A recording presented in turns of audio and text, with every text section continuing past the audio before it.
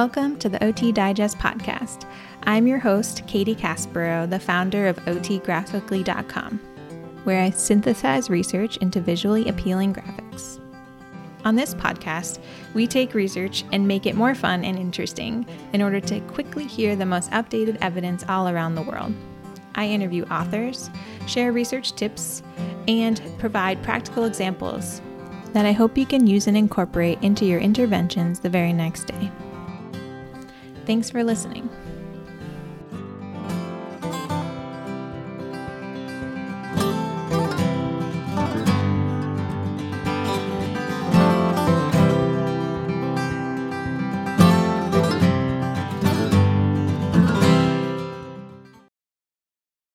Hello, everybody, and welcome to the OT Digest podcast.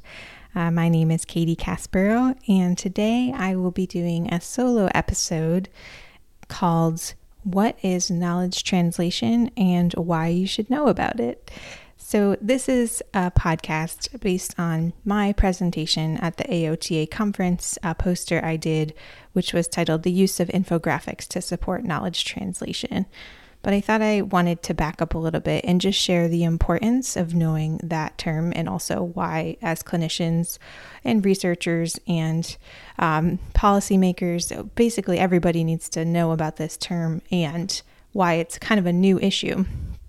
So I'm just going to spend a little time today going over my poster and then just give you a few extra kind of my own thoughts around this topic and why I'm passionate about it and why I think OTs have a really important role in it, as we do many things.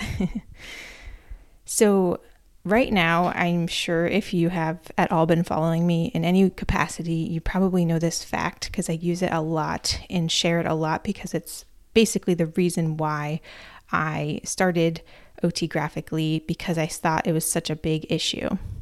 So it currently takes about 15 to 17 years, depending on the type of healthcare research, to put that research that was published into our daily clinical practice. And in addition to that, there are up to 2 million papers published every year on the topics of healthcare. So just keeping up with that is a lot and a lot to sort through.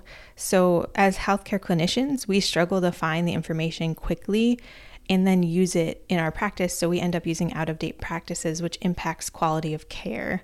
So this is actually really important. It's also a new issue because people are getting really great at doing research and there's a lot of great things coming out. But now we have the challenge of trying to keep up with that while also having a full caseload, while also trying to remember what a p-value is, while also trying to just have occupational balance. So there really needs to be more solutions related to how to actually do this in a way that is sustainable and also helpful for the reality of OTs and other healthcare professionals. So research papers are really valued in the academic community, but for us as clinicians and also other people on the front line, it needs to be communicated beyond those traditional means, because a lot of times academic papers and posters are also communicated in a way that can be lengthy and also time consuming to read. So knowledge translation is kind of a vague word. When I first learned about it, you can't really understand what it is just by knowing those two words together. But basically, it takes knowledge and information and makes it accessible for the implementation or the use of healthcare research. That's my definition from what I've been working on and what I've learned. But the actual official definition is from the Canadian Institute of Health. So it talks specifically about Canadians in this, but it describes knowledge translation as the exchange, synthesis, and ethically sound application of knowledge within a complex system of interactions among researchers and users to accelerate the capture of the benefits of research. So it's, again, a complex process. We know that we don't just listen to a class or go to a course and just immediately use the information. So there needs to be interventions that support how to actually put the research into practice.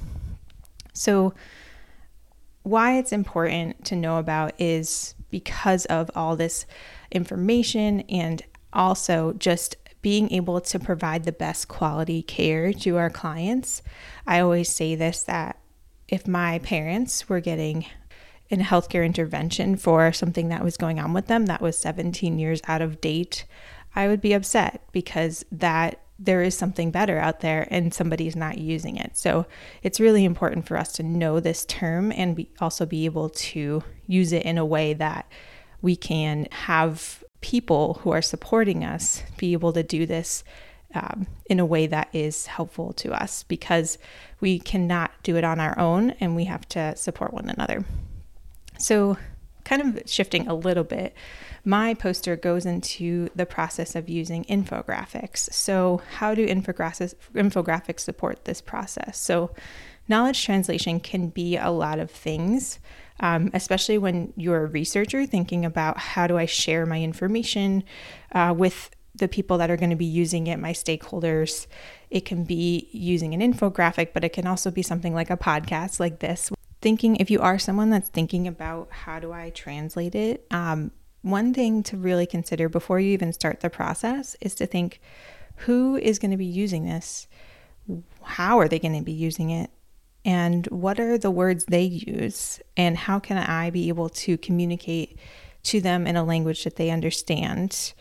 And then also, what outcome do I want? So what do I want them to do once they finish reading it? Or as in the marketing world, we say, what's the call to action at the end? So these are just some things to think about if you are considering creating something that will support that knowledge translation. Now, I want to kind of share a little bit about another couple words that we usually actually hear more in the United States. So I mentioned that knowledge translation kind of started in, I don't know if it started, but it's very prevalent in Canada, and Canada has a lot of great resources related to it. And it's a term used a lot more outside of the United States from my experience. But we hear a lot about dissemination and implementation, which are another two big words that when I heard them, I didn't really understand what that meant, and also was just confused by them, and they didn't really think they were important. But dissemination is basically sharing information and getting it out there in the world. Things like social media posts, Twitter, really just getting the word out there. It's, very obviously related to knowledge translation, but implementation is actually taking that and putting it into action. And I would say knowledge translation is a little bit of both of those things. So I think sometimes we can get caught up in the words, but it's good to know that those have kind of slightly different definitions. And also other people might be talking about the same thing or part of the same thing when they're using those words. But there is a framework for this, as there is for many things. It's called the Knowledge to Action Framework. And it actually is what guides our company here at OT Graphically. So basically, the parts that we try to use on this knowledge to action framework, I'll put it in the show notes so you can get a better idea. But basically, it starts with synthesizing the knowledge and creating some tools to help with that, which is what our infographics try to do. And then we look at identifying, okay, what's the clinical problem we're trying to find out, or what is the information we need that we don't have access to or that we need to go find. And then it looks at how do we take that information and adapt it to wherever it's going to be used, kind of what I talked about before. What is the intended use? Where is it going to be used and how? And then also assessing, okay, what might be some barriers ahead of time to using this information? Are some people going to be upset that this change is coming, and why? And what might be some of the counter arguments against it? Because that can also guide how you translate the information. And again, this is a little bit more, this is the knowledge to action framework. So it kind of combines knowledge translation and implementation together. Then once you have done an intervention or done a specific activity to help use the information, as always, you have to see if it worked, and use assessments and gather data as to, how many people actually started doing that reminder once they did this certain note, or how many people were actually putting that in a goal, how many people were chatting with families about that, or things that you can, interview clinicians afterwards. Hey, did you do this? Was it easy? Was it hard? And really be able to evaluate whether that was put into action, which sounds simple, but it actually is pretty complicated. There are some tools to be able to do that, but I think just focusing on like one thing at a time is really important when it comes to them. And then lastly, if it is working, to be able to sustain that. So if you have new staff, or if there's people that do it for a little while and then kind of drop off, how do you keep that consistent knowledge in part of the daily routine and habits, as we know so well as occupational therapists? So it is a process, and also it's a little bit of a cycle, but it also can go back and forth and as you trial different things. But this is so important, and also just really where things can get stuck and where that 17-year gap can happen, because we have the information clearly, but how do we actually put it into our daily practice? And that we know there are a lot of barriers even just to getting, doing one new thing. And I think this topic, as we talk about it more, is just going to be the new challenge for our clinicians and our generation, which is a good problem to have, but it means we have to try to think creatively and outside the box. So yeah, that's all I have to share about it for today. This is a quick one. I'm pretty concise. I usually don't talk this long, especially not on the other podcasts. So always try to keep it short and sweet. But if you have any questions or want to learn more, or if you're trying to translate something and you're getting stuck, or you're trying to figure out what intervention is best, one thing I actually recommend is called the README checklist. You can look it up online. I'll put it in the show notes, but it's basically for people who are trying to select which knowledge translation tool will be beneficial for which audience. So great resource there.